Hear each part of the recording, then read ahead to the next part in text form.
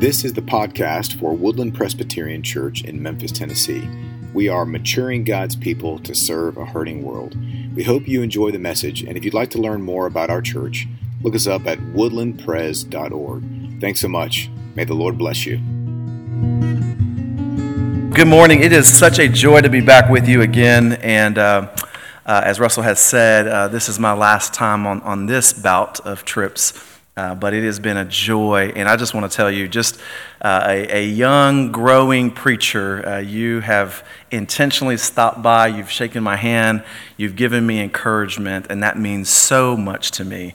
And so thank you, and I trust that even in my youthfulness, if you like, as we're opening God's Word, that the Spirit of God will continue to move in your hearts, bringing comfort and correction and pointing us all to the Lord Jesus Christ as He continues to bring us close to one another. Amen? Amen. With that said, we're gonna go to Philippians 4, and I'm going to have you stand in just a second, but hold tight. You can begin to make your way to Philippians 4 in your copy of God's Word. Just a quick reorientation of where we're at in the book. Josh has been walking you through Philippians 3, and we saw Paul lay down his pedigree, didn't we? His religious pedigree. We saw him lay down his religious activities. In fact, the zealous one, this zealous Israelite said, all of my righteousness that I could acquire for myself means nothing apart from the Lord Jesus Christ. So I give it all away for the sake of Christ and the righteousness that He has imputed to me. And we all say hallelujah and amen. And with that context, Paul then goes on to say, now I press on towards the prize. It is my goal to press towards the Lord Jesus Christ and to run towards Him now with all of my strength. And Paul is echoing what he's talked about in Philippians chapter 2, where he said to work out your salvation with fear and trembling. It's not working for God's favor, it's working from God's favor.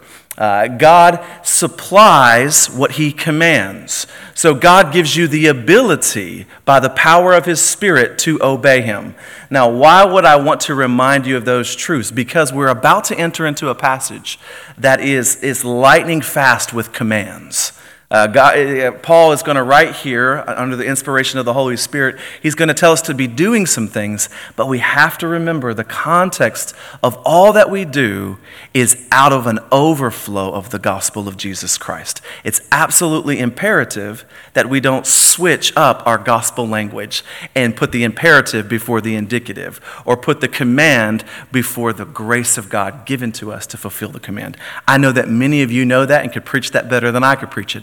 But I just thought I would remind us of that this morning. And then Josh, when he ended his sermon last week, he ended on a major point of standing firm. And he was talking about pressing towards the prize and finishing your race and standing firm. And Paul knows that we all need great reminders. And he knows that you're not just going to make a decision one time to stand firm. You're going to have to make that decision a lot over the course of your Christian life, as many of you know very, very well. But Paul wants us to know that there are two things in particular in chapter 4 that are going to get in our way of standing firm. I'm going to mention one, and then one of them we're going to camp out on in our time together this morning. The first one is he knows that standing firm can be challenged when there is disunity in the church, when there is relational disorder. And so Paul's going to address that between two members of the church there at Philippi. He's going to tell them to agree in the Lord because their names are written in the book of life. Your names are written in the book of life. You must agree together because the Lord is bringing you together. Okay, so we agree in the Lord. But the other thing that Paul knows that we're going to deal with along the way is he knows that we're going to deal with anxiety. As we are trying to patiently wait, he knows that worry, a synonym here for anxiety, is going to be part of our temptation. And Paul will be sympathetic in addressing it, but the Holy Scriptures make sure that we understand we are to not be a people that are filled with worry. God does not want you to have worry in your life. He wants to use your concerns as a vehicle to bring you into the throne room of grace. That's what was said up here a little while ago, read out of Hebrews chapter 4. That's what God is doing for us. And we remember that the book of Philippians is laced with this word joy, or to rejoice. That joy is beyond happiness, which can be circumstantial and is temporal. That joy comes from the Lord, and that is eternal and transcends our circumstances. It transcends how we feel in the moment. And that's the joy that is planted into our heart by the Holy Spirit. And to remind us that Jesus said in John that his joy will be in us and our joy will be full. We will have the joy of the Lord in us. And that's part of what Paul is going to pick up on as an antidote of combating worry. With that said, if you had the ability to stand, would you stand with me for the reading of God's word? Philippians chapter 4, I'm actually going to start us in verse 4 and go down through verse 9. Hear now the word of the Lord. Rejoice in the Lord always. Again, I will say rejoice. Let your reasonableness be made known to everyone. The Lord is at hand. Do not be anxious about anything, but in everything by prayer and supplication with thanksgiving, let your requests be made known to God. And the peace of God, which surpasses all understanding, will guard your hearts and your minds in Christ Jesus. Finally, brothers, whatever is true, whatever is honorable, whatever is just, whatever is pure, whatever is lovely, whatever is commendable, if there is any excellence, if there is anything worthy of praise, think about these things. What you have learned and received and heard and seen in me, practice these things, and the God of peace will be with you. The word of God for the people of God. Thanks be to God. You may be seated. Join me in prayer. Our God and our Father, we come to the throne of grace this very hour. And Father, we thank you. We thank you that you are a God that doesn't just invite us to come. You command us to come. And you command us to come with confidence because of the person and work of the Lord Jesus Christ. And you tell us, Lord, that we are to appeal to your strength. And so we do that this hour, God. I know, Father, with this kind of company, that there is people in this room or people that know someone outside of this room that are being plagued with worry, concern, and some of that is self-imposed and inflicted, and some of that is because of suffering and in areas of confusion. And I pray, Father, that you will speak a better word in and over us today, God. And by your mercy, Lord, would you show us Christ, that we may see the Prince of Peace as you bring peace to guard our hearts and minds. So, Lord, speak to us.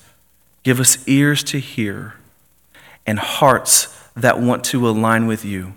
And may we, Lord, this day, not just be hearers of your word, but a doer of your word. We ask this in Jesus' matchless name. Amen. I was talking with a young man recently, and he's going through a major trial right now. There is a physical ailment that he has, and it seems to be getting worse.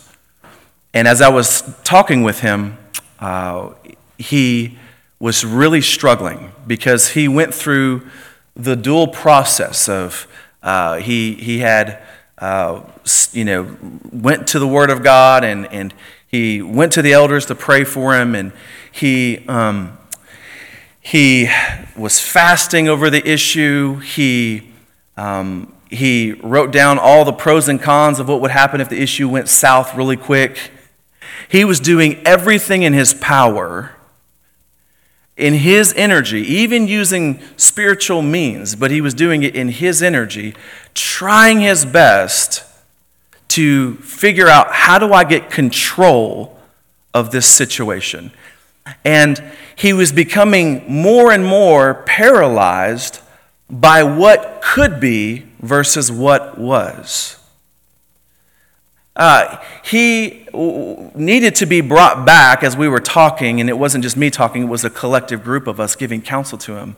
But trying to counsel him to be in the moment for today. Tomorrow has enough worries for itself.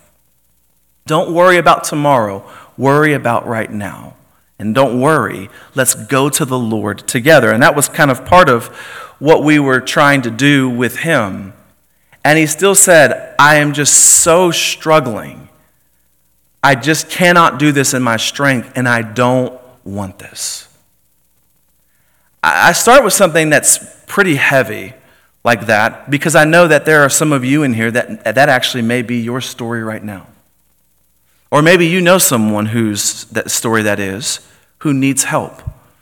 And I start that way with you because what we're talking about is not just a theological platitude. This is a practical, on-the-ground, heart-shaping prescription that the Apostle Paul gives us for combating worry. Many of those things that I'm going to name in our sermon, I just named this young man did. But he must continue to do. Just like you, if you worry, that worry in and of itself is not going to go away completely. But when the temptation comes, Paul gives us a prescription, spiritually speaking, to fight back and combat worry. But I want to put you in the right mindset of the Apostle Paul as we move into our passage here in just a second. The Apostle Paul writes, rejoice in the Lord always. Again, I say rejoice. Remember, where is the apostle writing from? He's writing from a prison cell. He's not a armchair theologian sitting in air conditioning with his choice drink in his hand. He is in a situation where he was a bondservant, faithfully serving the Lord Jesus Christ, and he's imprisoned, and he's saying, church, I have a secret for you. There is substance in rejoicing in the Lord Jesus Christ. That's what Paul is taking us to before he gives the prescription. And so he says, rejoice always. You have a lot of reason to rejoice, and he's named much of that. He's named the work of God's grace among them in their partnership in chapter 1. He named in chapter 2 what the humiliation and exaltation of Christ, the Lord Jesus Christ, will bring about. And so the Apostle Paul is focusing our heart and our mind on the Lord when he says, rejoice in the Lord always. Again, I say rejoice. Let your reasonableness be known to everyone. The Lord is at hand. The context in which Paul begins to give this prescription, and we'll do it in just a second, is an eschatological context. When he says the Lord is at hand, most commentators say that there's a twofold thing going on. The first thing, the Lord is at hand, is the Lord, by the power of the Spirit, is with you in every moment and will not leave you and is there to comfort you. But the second thing is the Lord is going to bring about the realities very soon in his second coming to which he had promised. We're in the already and the not yet. I'm sure you probably have heard that before. The Lord Jesus has brought something about, and yet he's going to finish that work that is going to culminate in his second coming. Okay. You remember this at the end of John chapter, I think it's at chapter 18.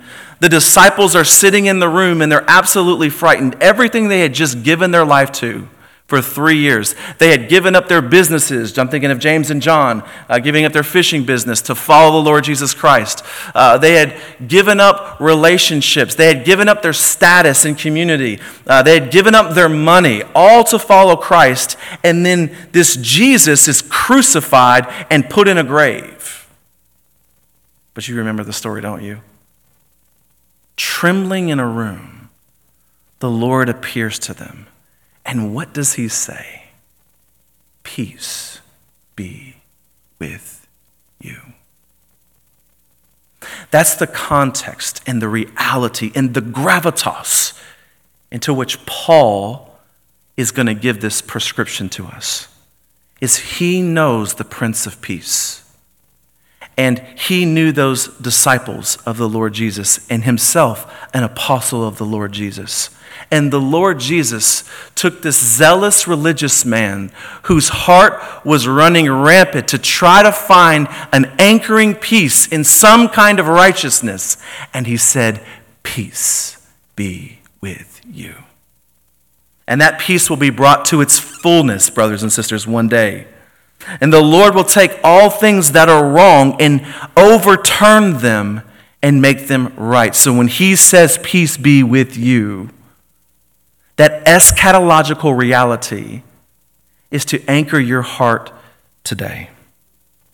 So he says, the Lord is at hand. And then he gives this prescription. How do we combat? How do we combat our worry? We are to have right praying, right thinking, and right living. Let me show it to you in the text. Right praying. He says in verse 6, do not be anxious about anything. This idea of anxiousness, it is to be perplexed in your mind, and it is to have doubt and to be pulled in different directions. When our lack of control and our fears intersect, we start to get pulled in different directions. And the Apostle Paul is going to say, let me help you realign. And so he says, we have right praying as part of the prescription. Do not be anxious about anything, but in everything by prayer and supplication with thanksgiving, let your requests be made known to God. And I love what the importance of being aligned. What one theologian wrote, he said, he's talking about how anxiety steals our joy. How anxiety is actually the threat to our joy and to our peace. And this is what he says. Joy is not so much a spontaneous emotion as a response formed in those who can read the economy of God's activity in particular ways and are able to act in conformity with the unfolding story. I want you to hear this part. Joy is the appropriate response when one rightly perceives the unfolding of God's drama of salvation, even in the midst of suffering and opposition. So Paul's going to say, pray rightly, that you may know and see God's kingdom come. We just did the Lord's Prayer. Your kingdom come, your will be done on earth as it is in heaven. So he'll say, pray about, or he said, be anxious about, do not be anxious about anything. And this is really important because we all could probably think of a list of things that we know for a fact we should not be anxious about or we should not worry about. But there are other things over here that we think are credible things that we should worry about, okay? This is where you should look at your neighbor and say, he says, do not be anxious about anything. Just look at your neighbor and say, nothing. Nothing, thank you, okay. Some of you went with that. That's okay, I understand. And here's the thing. If there was anybody, some of you started preaching to your neighbor. Oh, I love that. If there's anybody who should worry, the Apostle Paul should worry. Think about this. He's in prison. He could be worried about being malnourished. Are his friends going to bring him food? He could be worried about talking to these high government officials. What am I going to say? How am I going to say it? When am I going to say it? He could be worried about the people of God who he's in prison for. He's in prison as a bondservant of the Lord Jesus Christ for serving these different churches, and now there's these super apostles that are running around rampant, and this is what they're telling the church. If he was truly an apostle and a man of God, why would he be in prison? If the Messiah truly has come, why is he in there? If God has shown his favor on the Apostle Paul, so to speak, they're trying to overturn what Paul, in his painstaking labor had been so firm on implementing and saying to them, I didn't just bring the gospel to you, I shared my life as well. That's what he says in 1 Thessalonians. And I believe that was his practice where he went. He shared his life with the people because they had become so dear to him. And here are these people outside of this prison who are taking his name and running it through the mud. And they're trying to cut off his relationships with the people of God. Paul had a lot he could have been worried about, but he said, I pray about everything, and so should you. He says, do not be anxious about anything, but in everything, by prayer and supplication. Prayer, as J. Oswald Sanders has said, is not supplemental to our faith. It is fundamental. It is like breathing for the human body. Prayer is for the Christian. That's what J. Oswald Sanders' illustration for us. And we all know that. And we all probably have taught that to someone else at some point. But it's really, really humbling, and it is humbling for this pastor this morning, to look at my own life and to say, when are the times that I struggle to pray the most? It's the times when I worry. I make the list. I try to solve the problem. I want to do it in my strength.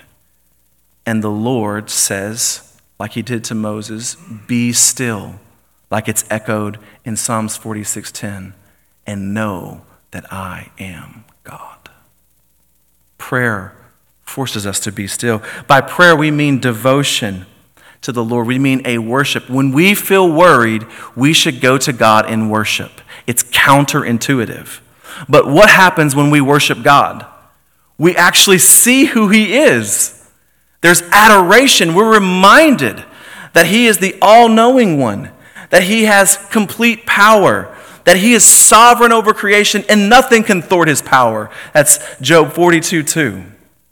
And when we're reminded of God's majesty, his rule, his plan, and his goodness and faithfulness and intimate involvement in our lives, it begins to anchor our soul and move us back from the table of worry. I had a teacher just tell my wife this, and she has kind of put this in my heart, and I believe it's really good. He said a great way to be reminded of the character of God is to remember that God is sovereign, good, and intimate. And usually, in the middle of worry, one of those three things are going to be attacked.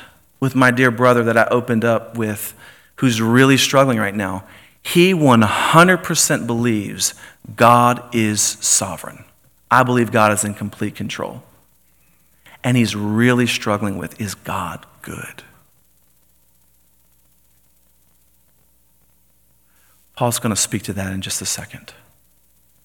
Perhaps some of you are wrestling with that. But it's really important for us to remember God is sovereign. God is good. And he is intimately involved in our lives. But what does prayer do? When we adore God and we come to him in prayer, it realigns our will to God's will. It gives us a sense of that spiritual appetite. It takes us out of the temporal into the eternal. It brings us to the reality that if I believe all things are going to come to pass and God is going to fulfill his will at the second coming of Christ, what I'm praying right now, whether the body of this young man is healed right now or on the other side of glory, take note. It will happen. And so, Paul tells us to come to the Lord in prayer and to remember his greatness and his majesty. Why? So that we can realize that he is big enough, the Lord is big enough to solve our problems. But what else does he say about prayer? He says, by prayer and supplication. Supplication is an earnest sharing of our needs and our problems. This is not by definition half-hearted prayers. This is with all of your heart, throwing yourself on the mercy seat of God and saying, God, please hear me, and know that he bottles up our tears and he does not ignore our prayers. A broken and contrite heart and a submissive heart before God, He hears it, beloved. He will not ignore your prayer. He's listening to you on behalf of the Lord Jesus Christ and what Christ has done. If what Jesus done is sufficient, then you coming to the throne of grace, you are accepted. And God has given you covenantal promises that He wants you to be reminded of in these moments of prayer. And so you bring your supplication before the Lord. And know this, that supplication is not a matter of carnal energy, but of spiritual intensity. Meaning, you do not come to the Lord with supplication in your own strength, but by the power of the Spirit of God. The scriptures that He is giving you to fill your mind. This is why it's so important, and I'm getting ahead of myself, to know God's Word. Is to bring that Word back to the Lord and say, Lord, you said. It reminds us when we bring our supplication to the Lord, though, that He is the all-sufficient one, and that we are the ones that's dependent. Here's why I say that and how it relates to worry. When you realize that you are the dependent one, and I realize I'm the dependent one, it's easier to let go of trying to have control. It's easier to say, I'm going to submit to the Lord's will. And even if it's something in a situation where I cannot understand it, it doesn't make logical sense to me, I can trust the Lord even with that. You remember the story, don't you, of Job? He had all kinds of things that he asked God. When we get to the end of Job, God doesn't even answer what he's asking. God gives him a transcendent truth that He is the all-sufficient one, the creator of heaven and earth, that He is the one in control, that His wisdom is beyond anything that Job could ever dream about. Job can't even conceive the wisdom of the Almighty, and Job realizes it in the presence of God, and he says, I put my hand over my face, and I put my face in the dust. I have saw the Almighty. I do not challenge His wisdom, even if I can't understand it. Now there are times when that can be a hard providence. It's hard. And it's important in those moments to do the very next thing. What Paul says, everything by prayer and supplication with thanksgiving. Thanksgiving is appreciation. So there's adoration, supplication, and appreciation. That's right praying. Adoration, supplication, appreciation. It's considering God's faithfulness. We were on a mission trip. My wife and I took a team, and we took our 2-year-old and our 1-year-old on this mission trip with us for 6 weeks to Thailand. We went to Khon Kaen, Thailand, and we had 13 college students with us. Was that a good idea? God was gracious. That's how I know God's faithful, guys. My wife did not die. Praise the Lord. But one of the things that she did with her discipleship group that revolutionized, they were just struggling. They were struggling with different things in the culture there. They were experiencing culture shock, different food, different language, different. And they found themselves complaining. And she said, here's what I want you to do for the rest of the summer. I want you to take a folder here, a little journal, and I want you to have a Thanksgiving journal. And I just want you to write down what are things that you can be thankful for God for every single day. I want you to look. We call this in preaching having a homiletical mind. Russell will probably tell you this, just with preaching. I mean, you start looking for sermon illustrations everywhere, folks. I mean, you're looking for them in movies, you're looking for them in reading, you're looking for the hand of God everywhere. And that's what they were doing in this Thanksgiving journal. They were looking for God's hand. And when you look close enough with a humble heart, you will find His hand all over everything. You'll start seeing His movement, and it won't be just in your life. You'll see it in your brothers and sisters. And even though my brother that I started the illustration with at the beginning of the sermon, even though he's trying to trace God's faithfulness in this situation, He's tracing God's faithfulness to me and to my family right now, some things that God's doing with us. He's tracing it, what God's doing at Second Presbyterian Church. And he's seeing that, and that's giving him just enough faith for today. So even when you have to look outside of yourself because your circumstances seem so blight, look over to your neighbor and see, what is God doing around me? And I encourage you to have a Thanksgiving journal. What does gratitude or thanksgiving do for us in our prayer life? It preserves our prayers from going sour with complaint or degenerating into a list of self-centered demands, as one commentary put it. And I agree.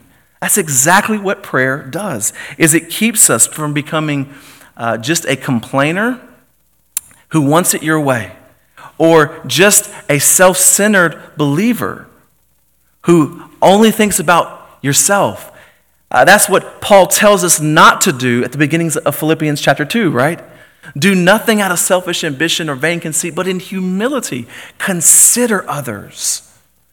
Prayer helps us get outside of ourselves. Thanksgiving helps us get outside of ourselves and see God's hand, not just in our life, but in the covenantal community, and that will give us strength for today. I heard John Piper say this one time. He was speaking at one of our conferences. He was talking about times of doubt and where he was struggling with worry. And he said he would be sitting in the front row getting ready to stand up and preach. But as he listened to the voices of God's people sing, that wave of God's faithfulness came crashing over his shoulder and into his heart. As he listened to the people of God sing praises to God about his faithfulness and to his mercy. It's important, brothers and sisters, to come to church and to sing and to pray and to participate, because you never know what your neighbor may be going through. And as they hear you, God may use that as a tangible expression to give them strength for today. I had a dear friend of mine who he was an elder in the church, and he said, "Brett, we have to pray about everything." And I just thought you have to pray about big things. I didn't think you had to pray about everything. And he would say, "We pray about everything, Brett. That's what we do." And I said, "Yeah, okay, we'll see." And God in his mercy, right after college, I worked as a custodial for 2 years. And I had this key that went to every door in the church, but there was one door in the church, and guess what? I had to open this door every day. And when I put my key in to open that door, it was like Excalibur. I could not get the key back. I mean, you would see me in the hallways with my foot up on the door, yanking as hard as I could to get that key back. And I usually went to that door, and I had a series of things that happened with lunchtime with all the kids that I worked in the lunchroom with. That came right after. And so I would always be in a hurry. And I'll never forget this brother walking into the hallway one day, and he said, "I told you." I'm not pointing at anybody, by the way. Don't be at peace, everybody. He said, "I told you. We pray about everything, and we pray about that key." And I'm trying to get it out of the door. I'm like, "I don't have time to get the key out of the door. Like, I've got to go, Coach Young, I've got to go." He said, "Don't you blow this, brother." He said, "This is a time for us to remember God, his faithfulness to it." And I'm like, "Stop giving me the sermon. I've got to get the key out." And he puts his hand on my shoulder and he said, "We're going to pray." I said, "Okay." He says, "God, would you release the key from the door, and would you show my brother that you're in everything? Amen." I said, "Amen, I guess." Sure enough, that key comes right out. Now, in that moment, I could have went, "Okay, that could have been coincidence. That key, but I had done the key over and over for 100 days in a row. I knew it wasn't coincidence. I knew it was the Lord. And what God planted in my heart in that moment, hear this, young ones, is that we pray about everything. And when we pray about everything and we make that our habit, it becomes like a human being breathing air. Prayer, we breathe in and out. And right prayer has adoration, supplication, and appreciation as a part of it. That helps us combat worry. What else helps us combat worry? Wrong thinking leads to wrong feeling, and before long, we are pulled apart and are strangled with worry. Wrong thinking leads to wrong feeling. And you can be at peace. I'm going to do these next couple points fairly fast. That was my long point, okay? Right thinking. So it's right praying, and then it's right thinking. Paul says in verse 8, finally, brothers, whatever is true, whatever is honorable, whatever is just, whatever is pure, whatever is lovely, whatever is commendable, if there is any excellence, if there is anything worthy of praise, think about these things. So it's not just right praying that helps us combat worry, but it's right thinking. We need to come back to right thinking. Remember, worry is when we lose control, or we thought we had control and we lost it, and our fears begin to intersect. And we begin to pull apart in different directions. But right thinking brings us back to the clarity that God is in control. I'm going to quit hitting this mic in a second. So he says first, whatever is true. Most of our worries, I have found, and even talking with my dear friend who doesn't understand the situation, most of our worries are either imaginary, they never happened, or it involves something we have no control over. I want you to think about this, beloved, later today, that there are legitimate things that will bring us to worry. And the Lord wants to use us as a vehicle to remember His grace and to not partake in doubting Him in those moments. But vast majority, when I talk to people and counsel folks, most of the things that we worry about are things that may or may not happen in the future. Or they're usually things that you have no control over. And the Bible actually gives you a better focal point, which is to focus on what is actually true. You recall this, that when Satan comes into the garden in Genesis 3, he wants to get them to say, or get them to believe, did God really say? Don't think about what is true, think about what could be. If you partake of that fruit, you will be like God. And so it's the lie of Satan to try to get you to not focus in on the truth. But Paul says, focus in on what is true. We know that Jesus is the truth, and we are to walk in the truth. And because the truth in Jesus because Jesus is the truth, that means that we can shed the need for control. That we can move aside our deceitful desires. That we don't have to follow the legacy of the first Adam, but following the second Adam. That we have been clothed in righteousness and holiness, and that if God did not spare His own Son, says Romans 8, why would He not provide for you all things that you need for your sanctification and getting you to glory? So working from that great reality back, it anchors us, right thinking, it anchors us in the truth. And it helps us go, I don't have to try to plumb from God something that He doesn't want to give me for now. Because I know He will not spare anything from me that is needed if He gave me His only begotten Son. It's an amazing reality. He goes on to say, whatever is honorable. Honorable is used here as spiritual maturity, dignity, or authority that is shown into somebody, or you see this in someone's life, and it's worthy of respect. That's what he means by honorable. It's actually not just a focal point at God. It's actually to look at your brothers and sisters and to see the grace of God working it out in their life. Their maturity is actually drawing you to think about something that is honorable, which is the Lord who made that person honorable. Whatever is just. This is not referring to our legal standing that belongs to believers through Christ-imputed righteousness. Rather, it describes that which conforms to God's perfect norm of equity. An example of that would be masters must treat their servants justly and fairly, according to Colossians 4:1. The example is simply we see that we conform to God's perfect norm. Whatever is pure, that idea is free from defilement or pollution. This, no doubt, touches on sexual purity and fidelity, but it extends well beyond that realm. And so we are to focus on what is true, what is honorable, what is just, what is pure, what is lovely. This is the only place this word is used in the New Testament, beloved.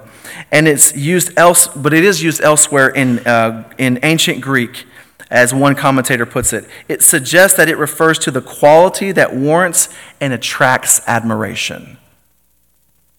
We think about what we are to admire. We think about what is lovely, what is beauty, what is beautiful in the world. God is a creator, and he created things beautiful, and it should catch our attention and cause us to worship the one true God. Whatever is commendable, these are the things that should be brought forth before us. Whatever is excellent or worthy of praise. I only did that, and I know that was very fast, but I only said those things to you to remind you and to remind myself that the Christian who fills his or her heart and mind with God's word will have a built-in radar for detecting wrong thoughts.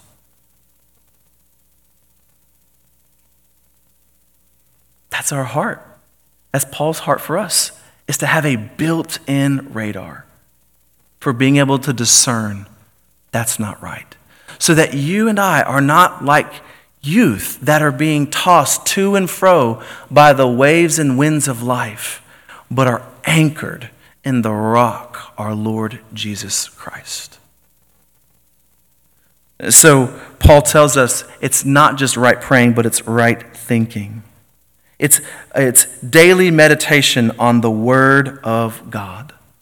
And that daily meditation on the Word of God leads to what? It leads to right living. Look at what he says in verse 9. What you have learned and received and heard and seen in me, practice these things, and the God of peace will be with you. We cannot separate outward action and inward attitude. You know this, brothers and sisters. Sin always leads to unrest. When we disobey God, what we know is right from the Word of God, it always leads to a sense of unrest in our heart. And purity and obedience always leads to peace. And why is that? If you go back to our passage, early on in our passage, you will see that he says, and the peace of God, which surpasses all understanding, this is verse 7, will guard your hearts and your minds in Christ Jesus. That peace guarding, that idea, no doubt Paul being chained to a Roman guard is looking at himself being guarded. So he's going to be protected from other inmates and other civilians who may want to take his life. But the guard also is going to restrict him and not let him out. And the peace of God is guarding our hearts and our minds and our lives. And so when we disobey God, that peace that transcends how we feel, but certainly God uses us, he uses our feelings. We are a whole person. When we don't feel like we're walking in step with God, God uses that sensation. God uses that barometer to bring us back and make us aware, I need to be back in step with God. God's not taking his peace from us, but we are experiencing trying to get out from under the wing of God. And God wants our hearts to be moved by that. And so the peace of God guards our hearts, our feelings, and our minds. What is true and the Spirit of God pierces our hearts, which surpasses our understanding. He touches places that our understanding hasn't comprehended yet by the power of his Spirit. That's incredible. But Christianity is not some a faith that doesn't involve the intellect. No, God wants all of your intellect, and we are transformed by the renewing of our mind, and that renewing certainly, brothers and sisters, leads to right living. And so when we obey by the power of the Spirit, we know and feel God's peace. And Paul says this in such a wonderful way. He says, learn and receive what you've seen and what you've heard. he's not just referencing teaching this, he's saying, these are disciples that follow me as I follow Christ. My dear brother, who was an elder in that church, who got me to see praying, I pray about everything, he was modeling for me. Follow me in this simple thing, and it will protect you one day when you walk through hardship. So you older brothers and sisters, you have a responsibility. You who are mature in Christ to model, just as Paul has modeled. And as we rightly live, we know that the power of God is working in us and through us. And no matter our circumstances, God is not punishing us. It combats worry. Is God even for me? No, I can see God working in me and keeping me in this fight. My dear friend, who is struggling with the idea, is God really good? He's still in the fight. He's still seeking to believe Scripture. And so should we, brothers and sisters, because one day God's going to bring the fullness and make it all come to pass. But for now, as we are combating worry, we have right praying, right thinking, and right living. And we follow Paul, knowing that it's not just the peace of God that guards us, it's the God of peace that guides us. I was in Florida, and I was sitting down with a dear friend for coffee there, a worship pastor, and he was hearing me say some things about our campus ministry at that time, and he said, "Hey, you sound like someone I know. Would you come over here and meet this dear brother named Waylon Moore?" And I said, "Okay, I'll go meet Waylon, Pastor Moore." And we sat down together, and Waylon was in his late 70s, and we had such a wonderful time together. But one of the things that Waylon said to me is, "Brett, in life, when you face troubles, you always attach the promise to the problem. What's the promise that God gave from His Word that speaks to that current problem that you're facing? As we remember that, it'll help us continue to follow the God of peace who is leading us into triumphant victory. That day is coming, but while we are challenged, may we together, brothers and sisters, encourage one another to right prayer, to right thinking, and to right living. Amen? Let's pray. Thank you for listening to this message from Woodland Presbyterian Church, maturing God's people to serve a hurting world. Again, if you'd like to learn more about our congregation, please visit us at woodlandpres.org. Thank you very much, and God bless you today.